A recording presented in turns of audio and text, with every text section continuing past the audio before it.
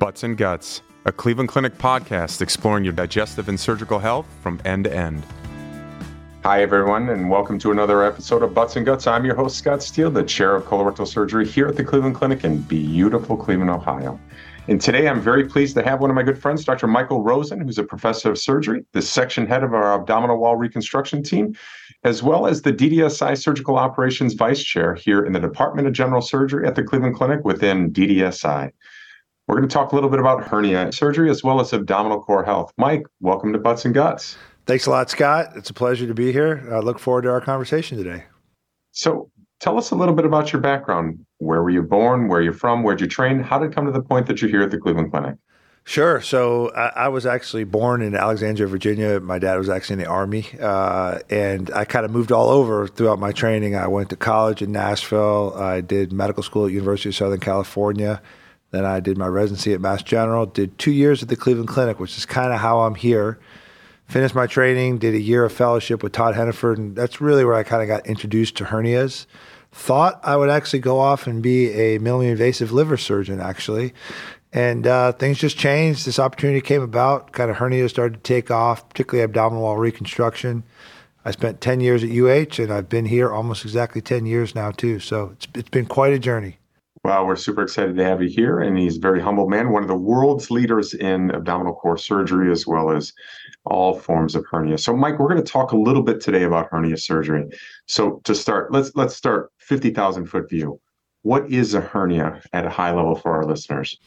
Sure. So, basically, a hernia just means there's a hole somewhere. We term them based on where those holes actually are. And when you have a hole, it's just like if you have a hole in your tire, anytime there's increased pressure, things can poke through there. And that's what you often see is that bulge where things are poking through the actual hole. So how do hernias form? Is it different between a groin hernia and a hernia in the midline in your belly or hernias elsewhere? Yeah, certainly. So, some hernias you're actually born with. Some hernias, which is commonly can occur, is after you have a surgical incision. Anytime somebody has to do any type of operation, there's always a risk that tissue doesn't heal well, either due to inherent healing issues that the patients might have, potentially wound issues and healing issues after surgery, or other just kind of bad luck where that tissue is just weakened. And hernias in the groin, it's a little controversial of whether or not that's actually due to lifting weights or activities. I personally think most people are just born with a little weakness there. And then over the years, increasing activity, physical labor, you increase your pressure, and eventually that hole gets bigger. And when it gets big enough for something to poke through there, then all of a sudden patients come in complaining of a bulge and a hernia. So, Mike, depending on what the hernias are, I mean, what are the symptoms of hernia? Is it one that's different from a hernia up by your stomach versus your belly wall versus your groin? Sure. So hernias can present throughout the entire spectrum. They can be completely asymptomatic, and often asymptomatic things don't require a repair. We can just wait and watch those. So it's not an uncommon situation. You see your primary care physician, they might notice a lump or a bump when they're doing your annual physical exam. And if you're truly asymptomatic, we watch those. They can cause some mild symptoms. They can cause pain. You can perceive a bulge, and there can be other functional limitations. Those are issues that we start to think about repairing them. And then there are situations where they can present with life-threatening complications where, for instance, a piece of intestines gets stuck in there. It can get twisted, swollen, lose its blood supply, and that often would create an emergency problem, and that can require, an emergency operation in the middle of the night. So kind of depending on where you are in the spectrum, can be a whole bunch of different symptoms associated with them, and different symptoms pretend us to do different things as far as managing surgically versus watching. So truth or myth, most hernias form within the abdominal cavity. I think that's true. I think it's kind of a large potential space, and what you need to have a hernia is you need a hole somewhere, and you need pressure pushing something out that hole. So I think that's true. I think for somebody like me that sees life only through a hernia perspective, I like to stress that almost everything in life is a hernia or not a hernia. When we talk about aortic aneurysms, they're basically hernias of the aorta. When we talk about aneurysms in the brain, they're basically hernias of the blood vessels. So to me, most surgical life revolves around fixing hernias. So that's my jaded perspective. I think that's our quote of the day, life through a hernia perspective. So what you mentioned a little bit, let's take the traditional hernias, maybe not our brain aneurysm hernia, but where else in the body can hernias be found?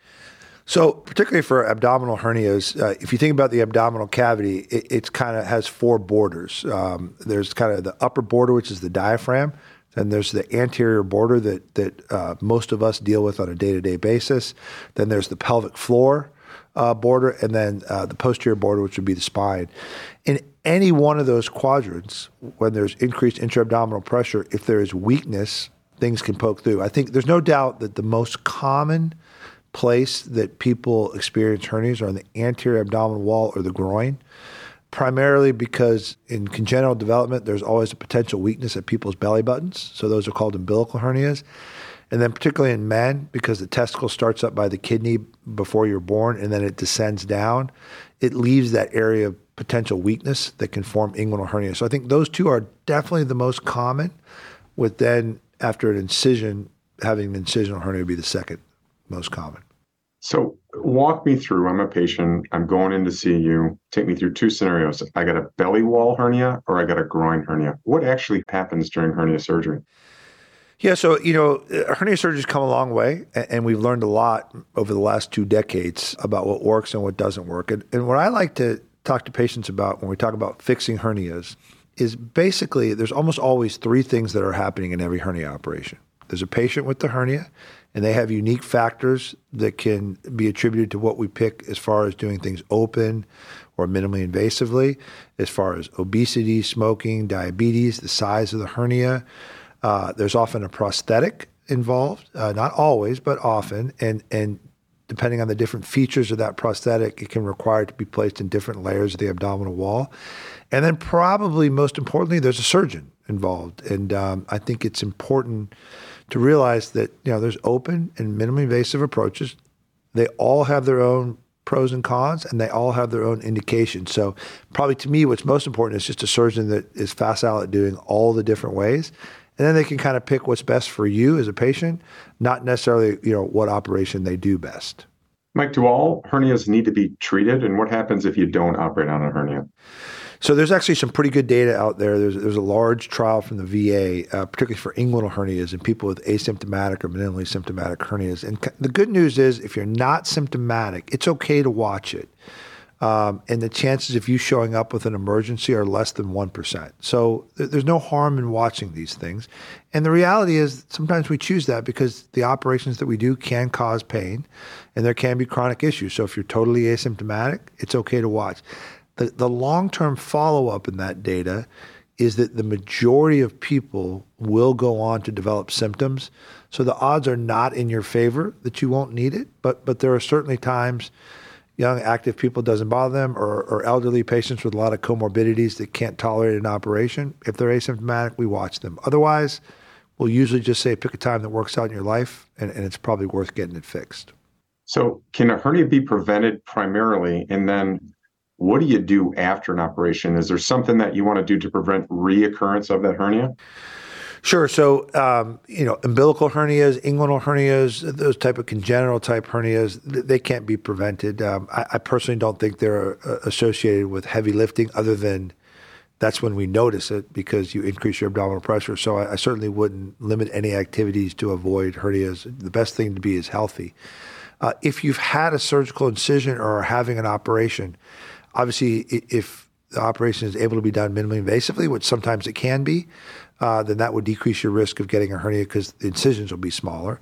And there's ways that people close the fascia that have been shown to decrease hernia rates, and that is used sparingly in the United States, but is another possibility to do that as well.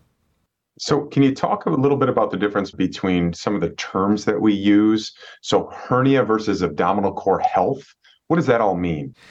Yeah, that's a great question. And abdominal core health is a relatively new term that tries to look at kind of what we've been talking about in a bit more of a holistic way, in that a lot of times from a surgical perspective, we just look at the whole and we treat the whole. But what I think that we have learned now that we have better tools and better methods to assess patients' functional limitations associated with hernias and particular functional outcomes and improvement in quality of life over the long term, that one of the things that we have really started to adopt in hernia surgery is kind of outcomes that matter to patients more so than outcomes that maybe are in the forefront of a surgeon's mind. So often, surgeons are hyper-focused on recurrence and reoperation, where for many patients, they're much more concerned about not having chronic pain and having improved quality of life. And so the idea of abdominal core health is it looks at the entire abdominal core, which, as I said, would include the diaphragm,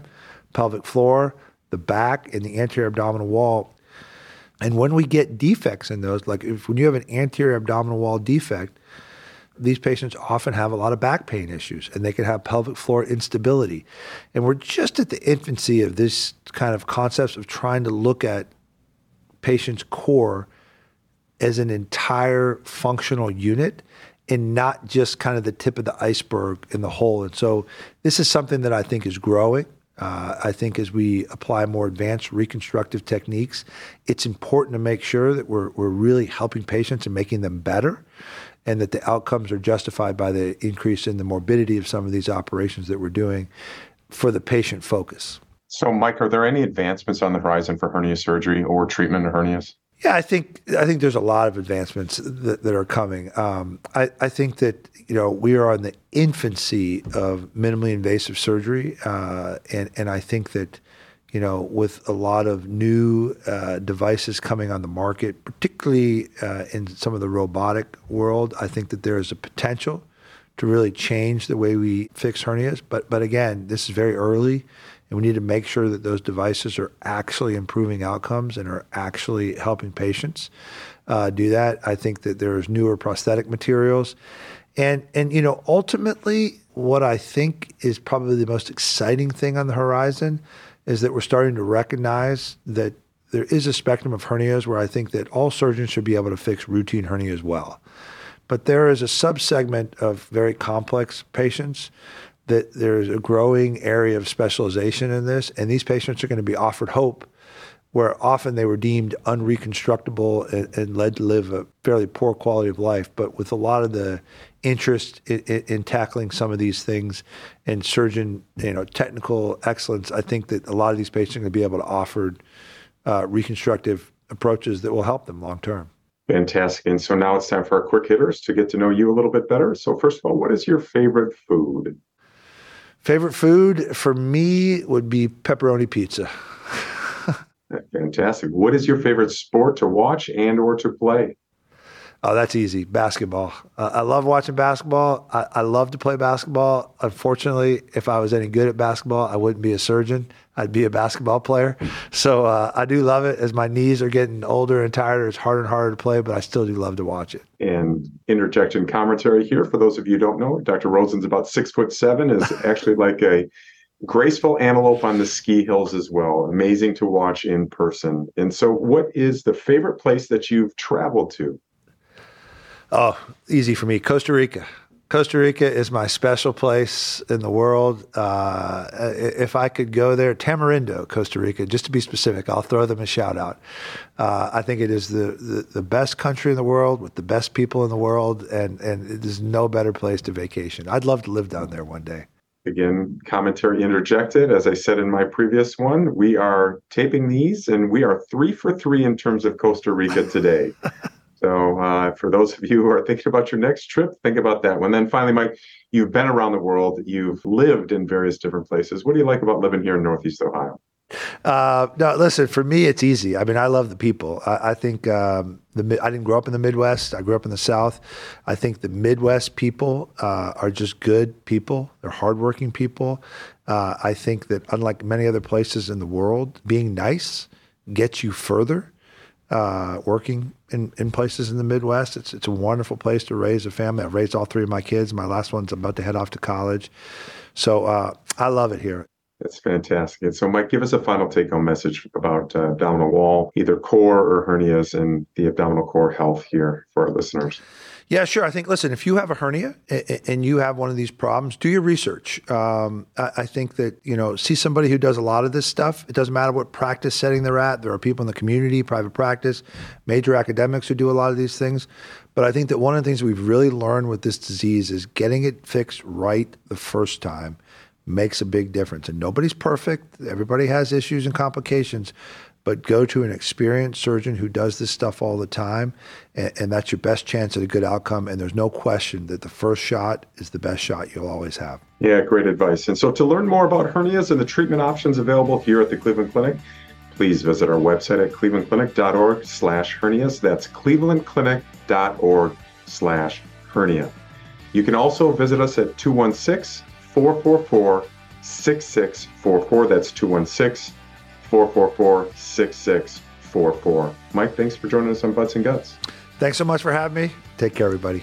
That wraps things up here at Cleveland Clinic. Until next time, thanks for listening to Butts and Guts.